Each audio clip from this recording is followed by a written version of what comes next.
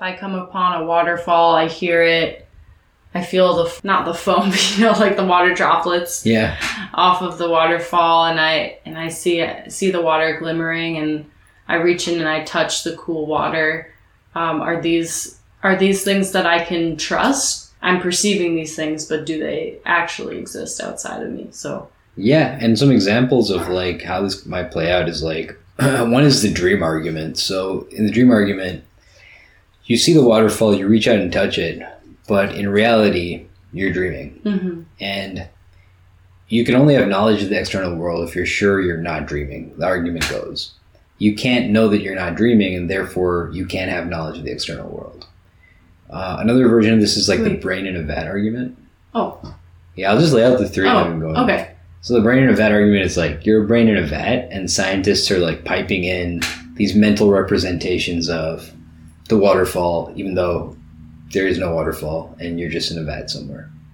And the third one is the deceiving God argument, where there's a God or a demon that can manipulate your perceptions and is embedding this representation in your mind, even though it doesn't actually exist.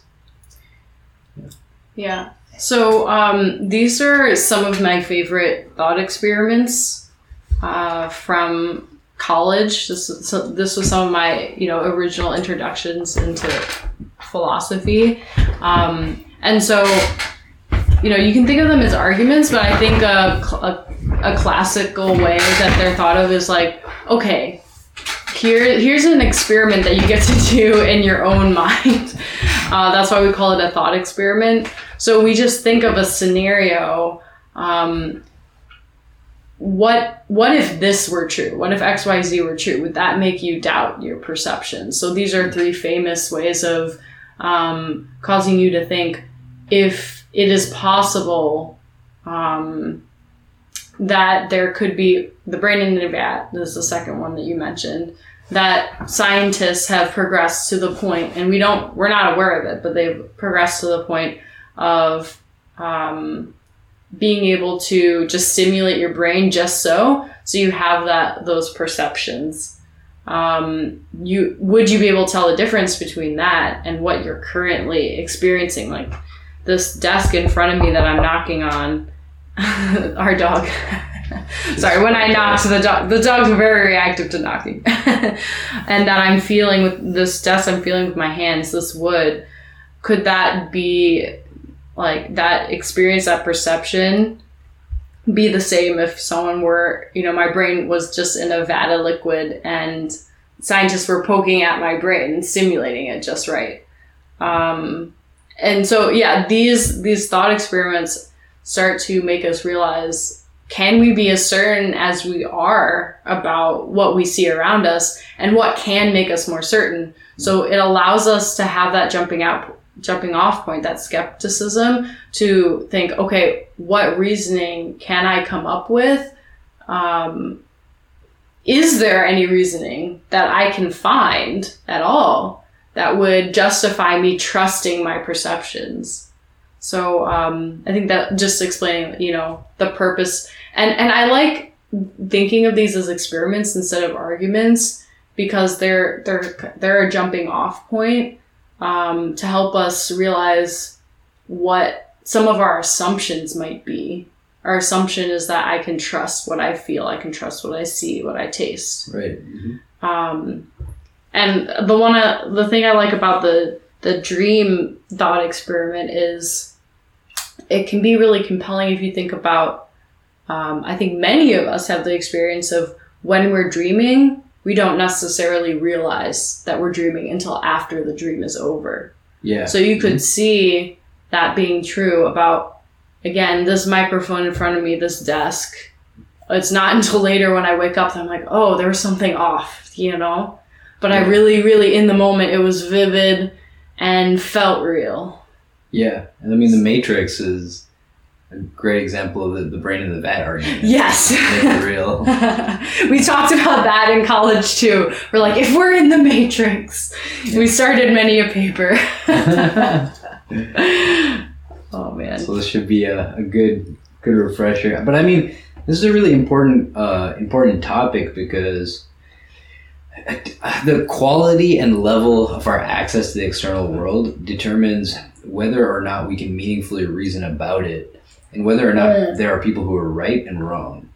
Yeah. So skepticism, people who have deep skepticism have it for a range of reasons. One reason is an intellectual smokescreen to divorce reason and reality, to not allow people to reason about certain things. So for example, like in the German counter-enlightenment, skepticism was used to protect Christianity from, the probing of like Enlightenment reason. Can you flesh that out a little bit? I don't know anything about this. Yeah, so basically with that, it's like, if reason is internally consistent, but if the machinery of your mind is so biased as to divorce you from reality, all you're reasoning about is mental constructs, you can't firmly say that God does or does not exist, because you don't have like the traction you would need on reality itself to make that argument. And okay, so that was used in support of don't worry about rationalizing or thinking rationally about God and Christianity. Yeah. Okay, so it was like a defense, like to support it. Exactly, to say like you can't reason effectively about these things because you don't have access to the external world.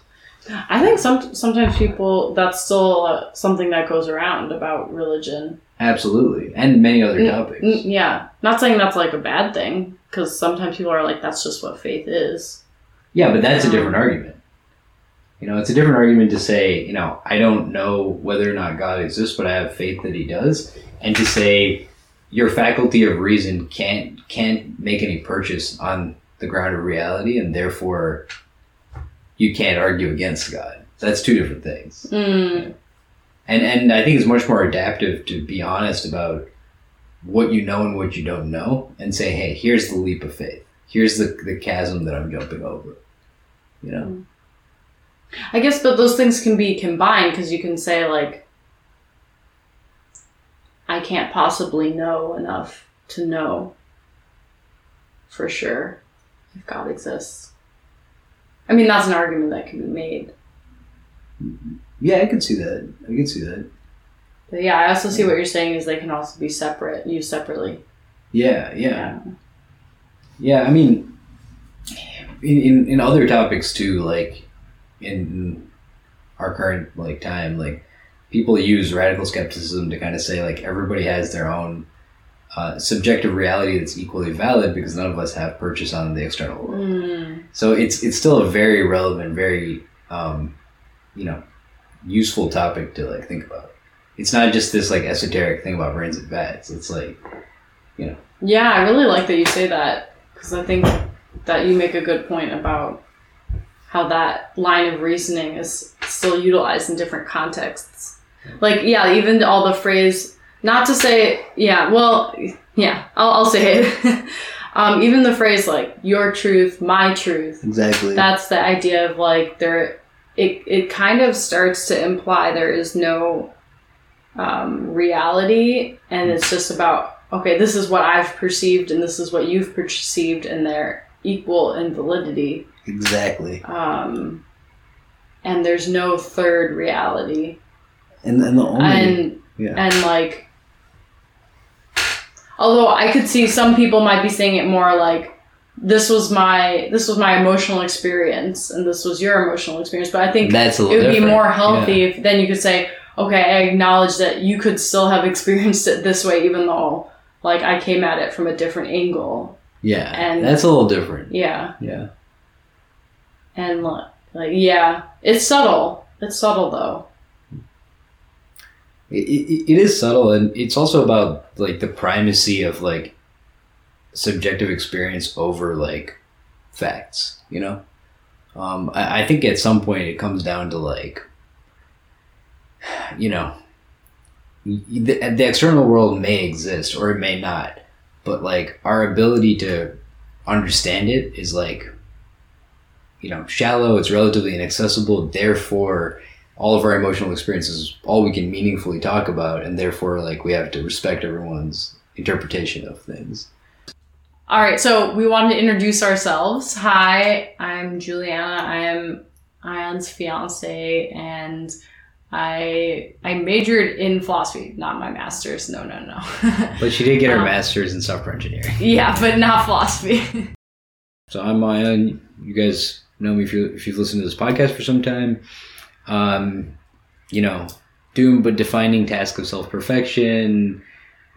Trying to explore big questions, and lately I've been on a kick on the Short podcast of digging into philosophical topics, and that's why I wanted to pull in Juliana, because she really got me into this subject, and it's been a really powerful subject, and it's been it's had a lot more utility than I suspected. Just in thinking carefully and reasoning carefully about, like, you're starting from premises and reasoning to conclusions in a rigorous way, and just seeking truth. So I'm really excited to, like, share this content. And do you want to? Yeah. Well, first I want to just quickly respond. I'm so excited that you feel like I helped get you into this. Yeah, you totally did. I think that's awesome. I feel great about that. And to what you were saying about the reasoning, that's why I fell in love with this topic, because in college I actually didn't want to take philosophy, but all the other classes were full, so I was in Philosophy 101, and I was determined by the end of the week, during the period we could switch our classes, I'd switch into another class. But even the first week, I just fell in love with the idea of what are my assumptions, and can I examine those, and what assumptions do I need to abandon because there is no basis for them. Yeah. And what can I actually support? So that's getting at your comment of arguments, and like, what is a valid argument? What makes something valid? What are premises, which is essentially the points that you're using to basing your conclusion off of, and what types of conclusions follow from those premises. Maybe I'm getting a little too technical without actually explaining everything. Yeah, I think that's understandable. Also, if you guys want to go, like, really deep on, if you guys want a solid introductory technical understanding of this stuff, go on the Short podcast, because we've talked about it a little bit. Awesome. That's awesome. Yeah. It definitely opened my brain and started to make me think about lots of other things in my life that I was presented with. Does this conclusion that these people have actually follow from the evidence that they have? Is it necessarily true that this is the conclusion, or is there an ambiguity there? Are other things possible, but they're touting this as a definite conclusion based on these things? Right. So just things like that, and also learning how to, define my terms and things like that, because then everyone's working from the same understanding. Because I think a lot of what's being done these days as well are just making kind of a broad statement and not really being specific, and that allows for more ambiguity, which then allows, like, even broader conclusions to be made, and just flowing very quickly from, like, an initial statement to a broad conclusion. Without stopping to, like, really present rigorous reasoning. So it started to be easier to notice that sort of thing. This is, if you're interested, then definitely keep listening. So we started talking about skeptics. Quick thing I want to go ahead. Yeah. So the example you mentioned of, like, starting from a premise and really quickly going to an unjustified broad conclusion, that's representative of, like, daily conversation and political speech. But let's say you have a scientific context where you do define your terms very carefully. Even there's a lack of and a need for philosophical reasoning, because science furnishes premises, not conclusions. So science can tell us, for example, the COVID infection rate, the fatality rate, all these different things. It can't tell us how we value harm versus freedom. That's a philosophical question that has to be tackled on that level, and there's many, many things like this. Like on the abortion debate, like science can tell us, science can tell us how a fetus develops. Science can tell us all sorts of stuff about, when the fetus has a heartbeat. But the line where we consider this to be a person or not a person is a philosophical question. So I think in an era where people are very frequently like, trust the science, I think it's valid to trust that the scientific machine can produce useful premises. Give us more data, yeah. Yeah, but we need to reason about that data rigorously, rationally, using a philosophical approach. Yeah, definitely. I think what you said was very well said. But it's not widely believed. Yeah. And I think that's true. And to what you were saying about like political arguments too, you start to realize when people are misrepresenting other people's arguments just so that they win their own side.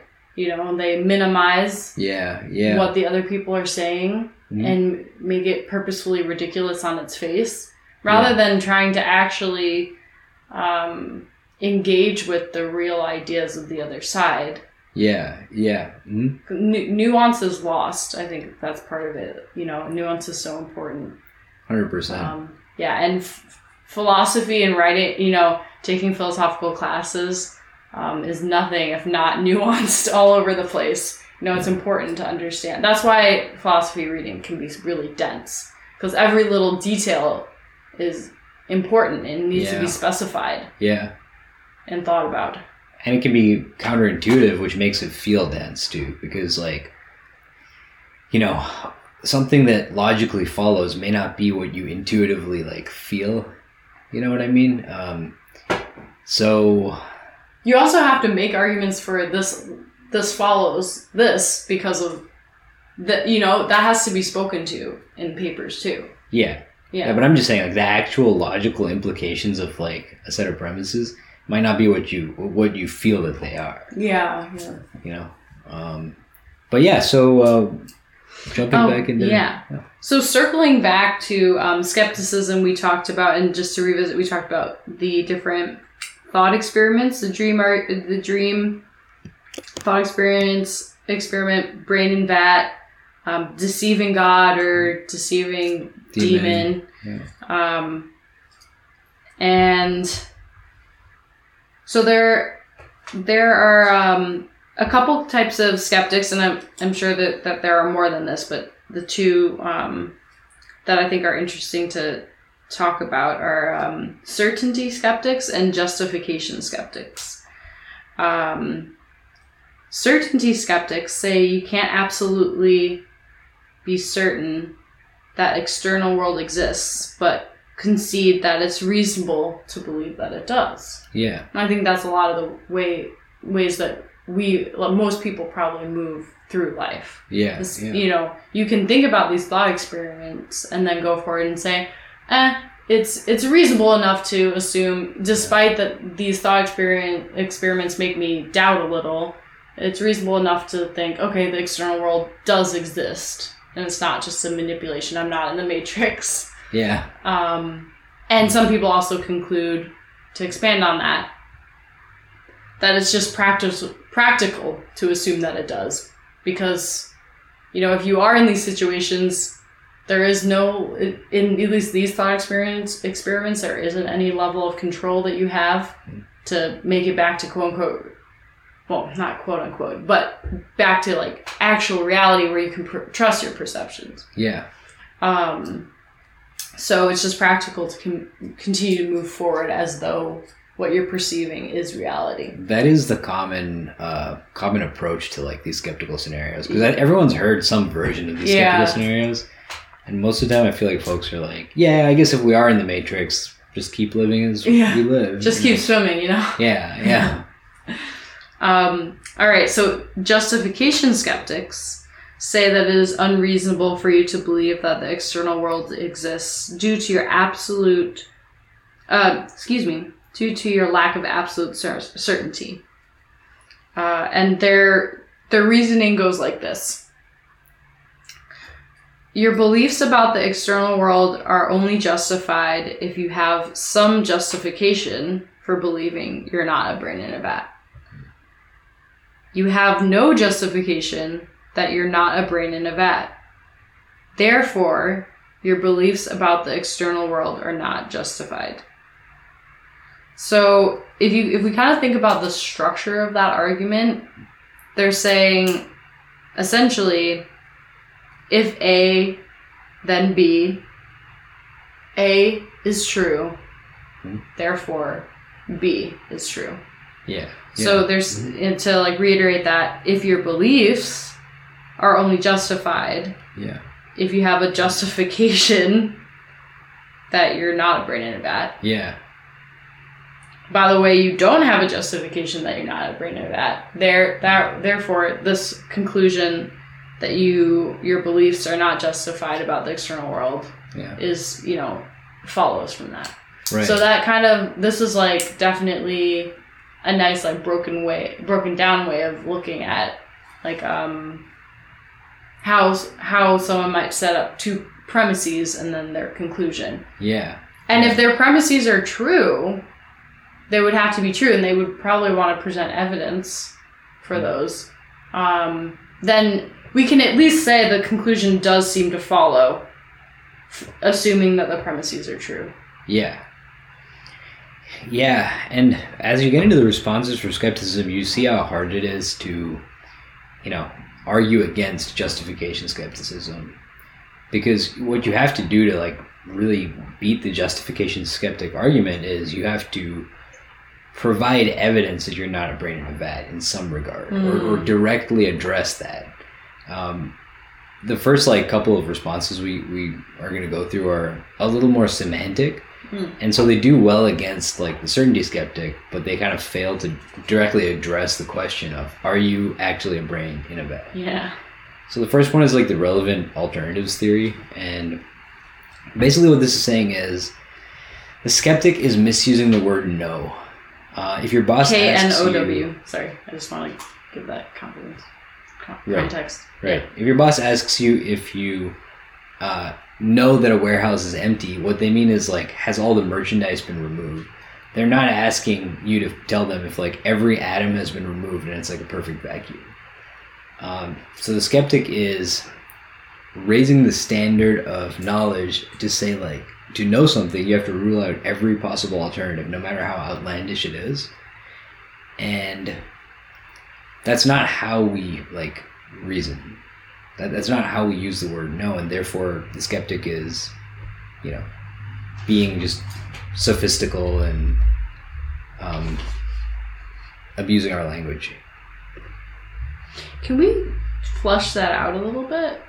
So basically, when you have a mental concept of the color red, for example, what makes this red about something? Well, what makes it about something, according to the causal theory of reference, is there is a certain wavelength of light that produces this mental impression of the color red. Therefore, the impression of the color red is related to and is a referent towards this set wavelength of light. So in the case of brains and vats, the idea is if you've been a brain in a vat forever, your idea that you are a brain in a vat could not have been caused by a real brain in a vat. So therefore, if you think that you're a brain in a vat, for you to have those concepts, you would have had to have contact with the real world. That's how the theory goes. Mm-hmm. Yeah. So you're bound to be wrong because you don't have a real idea of what a brain in a vat is. Yeah. Yeah. Yeah. So you would have to be, in the real world and know what a brain is and know what a vat is to entertain that hypothesis. I think something that the twin Earth scenario that they discuss is also a helpful example. Yeah. To think about. So I'll go over that. Yeah, please. So the twin Earth scenario. Twins as in twins. Twin as in twins, two twin babies. Okay, moving on. Twin Earth scenario. On Earth, water is H2O. On Twin Earth, water is XYZ. If I say I want a cup of water on Earth, what am I referring to? If my twin says that on Twin Earth, what are they referring to? My idea of water was quote unquote caused by H2O. My twins was quote unquote caused by XYZ. Again, this is the causal theory of reference, that their ideas were caused by aspects of their reality that they have around them. And therefore are about those. Yeah. The Twin Earth scenario forces us to consider whether me and my twin are referring to different things, and if so, why. I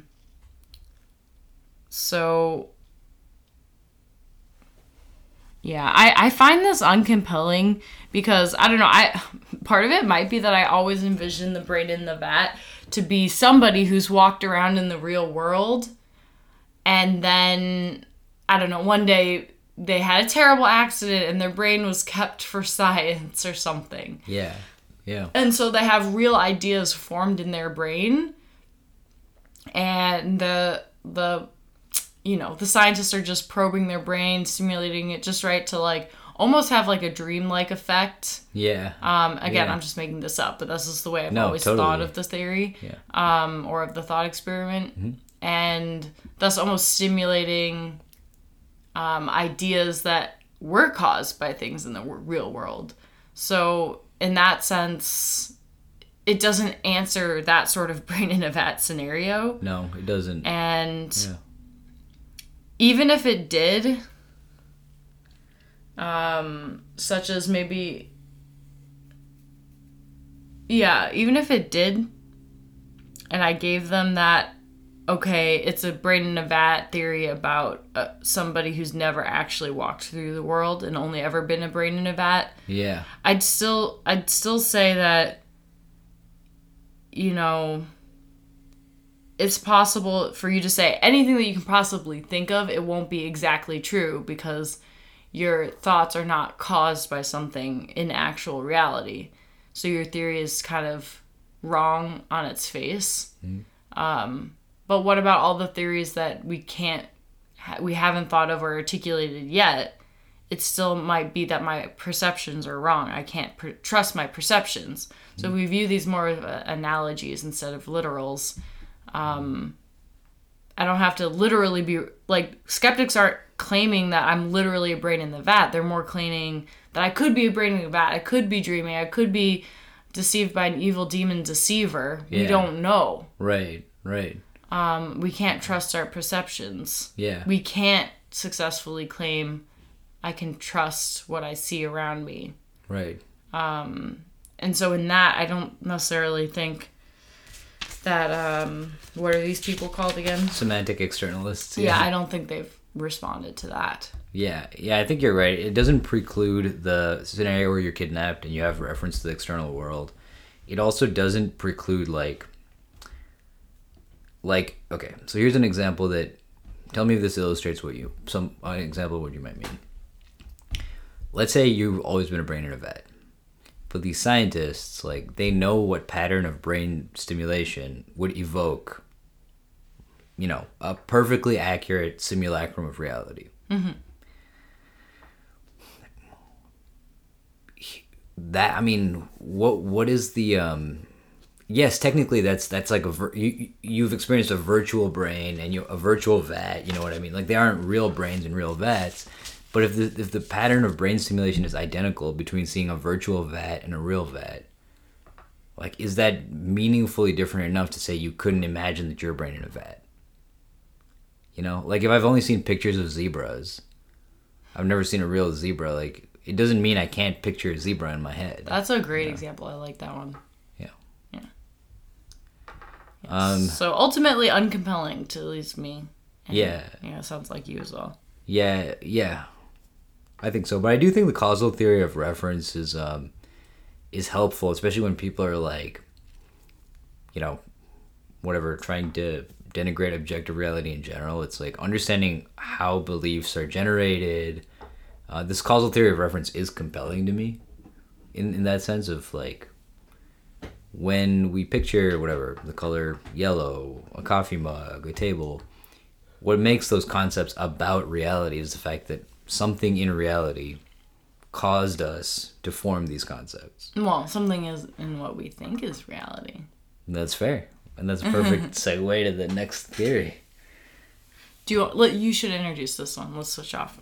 Yeah, what's the next one on our list? BIVH is a bad theory is the next bullet point.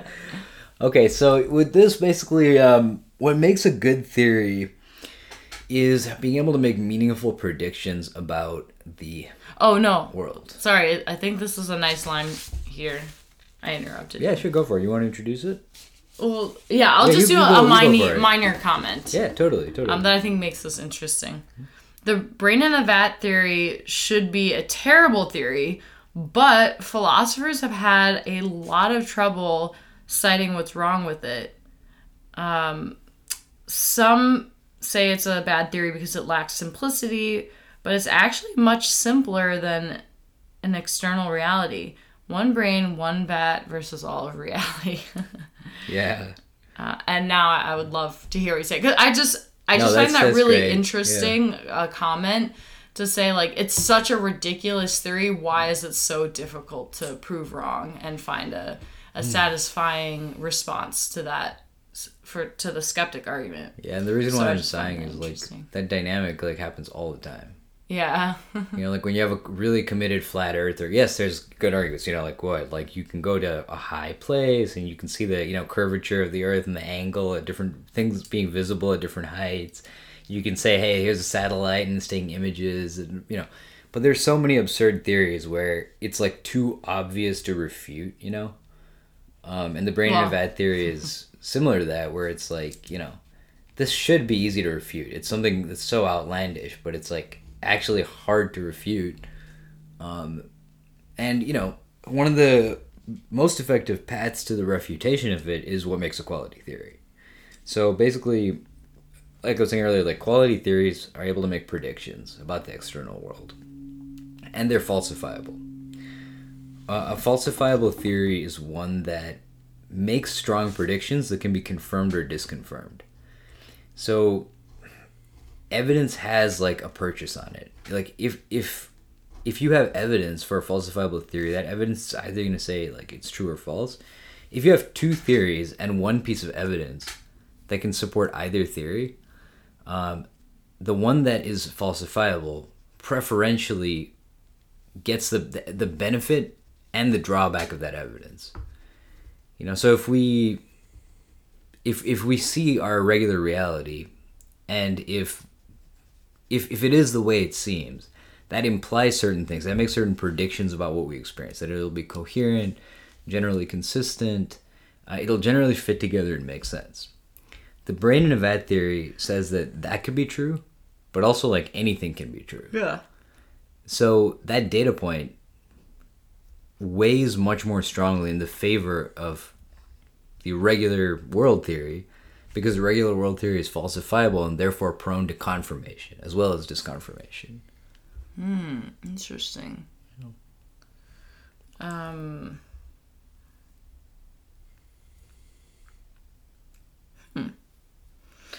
And the flip side of that is falsifiable theories.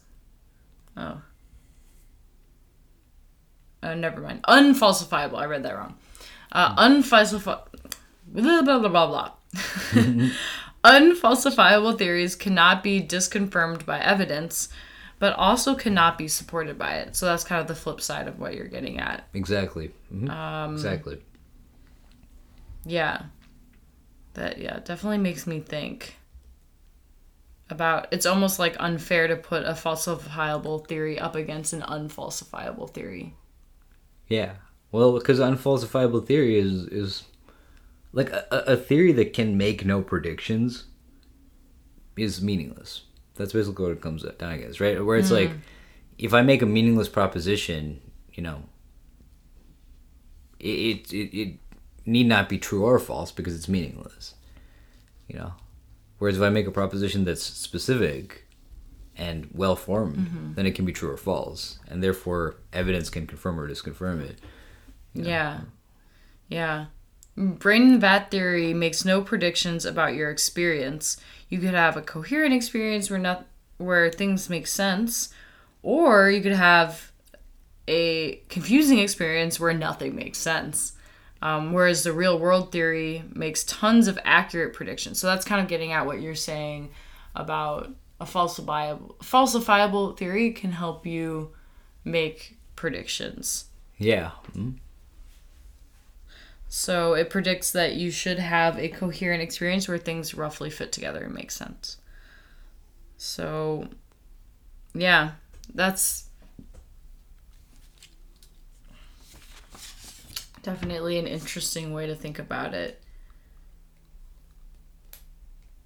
I love it because it's a little more meta. It's like, okay, let's step back for a second. Let's not look at addressing brain in a vat specifically, or as I like to think of it a little bit as analogies. Let's not address those directly. Let's think about, is it a good theory at all? What makes a good theory? And what makes it so difficult to disprove? Like, what's the quality of this theory and thought experiment that is tripping us up so much? So it's a really interesting line of inquiry. And that's what I like a lot about philosophy sometimes, is it does take a little bit of, let's take a step back. Yeah. Let's look at the bigger picture. Yeah. That's very helpful, like, just mental technique. Yeah. Yeah. And going through this stuff, like, first of all, it's useful for all the reasons we said, that, like, radical subjectivity is, like, a thing that has always been used in our intellectual tradition to justify and mask various things. It's useful to be able to reason about that. Also, going through this exercise just makes you a more rigorous and careful thinker. You know, and philosophy does that. Like, it transforms the way you think and the way you approach problems. So, yeah. Yeah, I think that there was one more thing we had notes on, but we decided to put it in a future episode. Indirect and direct realism. Oh, yeah, yeah. So that's something, if I remember, you wanted to do a little more reading on. Yeah, we could do that in a future episode. That's an important topic, but so something to look forward to. Agree. And by the way, sorry that this episode's a week late. The noise issues were just completely tortured, unacceptable, and tortured. It was like wrestling with it all week, and so we re-recorded the second half of this episode for you guys, and Jules was very, very kind to take like 2 weekends to help me out with this topic. And well, thank you for making such a lovely outline. That was very helpful. For sure. Thank you for being a semi-pro philosopher. It pays a lot. Yeah, for sure. There's this guy on Twitter who was like a former philosophy professor, and he's always talking about how he like lives under a bridge. My friend from college, he would always joke about my philosophy major. He's like, all you have to really learn is how to say, do you want fries with that? Because implying that I was unemployable. And I was like, very funny, but I have no idea what job I'm doing. You know, I actually heard that the most common major for CEOs is philosophy. Yeah, that's a cool statistic. And actually a lot of people who are in philosophy end up becoming lawyers. So I'd say that's definitely probably the clearest line of sight.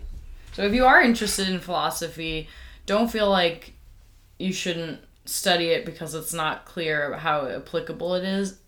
It's very applicable, definitely for learning how to reason. That's extraordinarily helpful in life and in work. Yeah. And then also you become a great writer because you have to write so many papers that are well supported. So that honestly is something that I'll take with me everywhere I go. Yeah. And I mean, you can always double major, you know, like learning how to think is very fundamental. And like everyone says college teaches you how to think. It really does depend on what you're studying. Yeah, there are some things that could really benefit. Because philosophy isn't like, oh, good, I learned about what all these old philosophers said. Exactly. It's oh, I learned how to think, I learned how to write, I learned how to analyze people's arguments. Yeah, carefully, methodically, rigorously. And that was like, I just felt so empowered by my philosophy degree because my papers and my tests weren't about what people said. It's like whether what people said is it a good argument? Why? How can it be improved? What are the weak points? Yeah. Things like that. So it really empowered me to take everything into my own hands. Yeah. Instead of just regurgitating what I read, because that wasn't enough. Totally. So yeah, it's a great topic of study. Agree. And next week we'll be talking about Gates of Fire, which is about the Battle of Thermopylae. Spartans, 300 Spartans against 2 million Persians. And it's going to be a lot about like Spartan culture and training methods and stuff like that. And the week after we'll probably do Peter Singer's Life You Can Save, which is a really interesting utilitarian argument for a certain type of philanthropy, which I think will be really cool. Follow us at rdmr_io on Twitter, and goodbye. Woo!